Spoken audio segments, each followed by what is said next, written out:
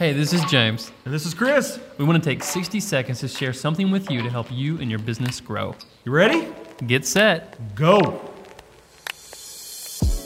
Okay, guys, we're continuing with marketing ideas. We had 5 yesterday, 5 more today, 6. Email your subscriber list. If you don't have one, start one as soon as possible. This is the list.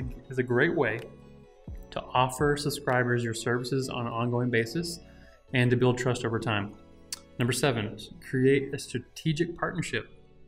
Team up with another business that you can mutually benefit from working with. Promote each other's services. Grow businesses together. It helps. Number 8, host a giveaway. Give a product or service away to someone that signs up for a giveaway. This could be a great way to collect new contacts from people who may need what you offer and to market in the future. 9, ask for referrals. It doesn't hurt to ask your friends, family, and business associates for referrals. You never know what connection you're asking, what it could lead to. You never know. You're always one person away from changing the course of your future.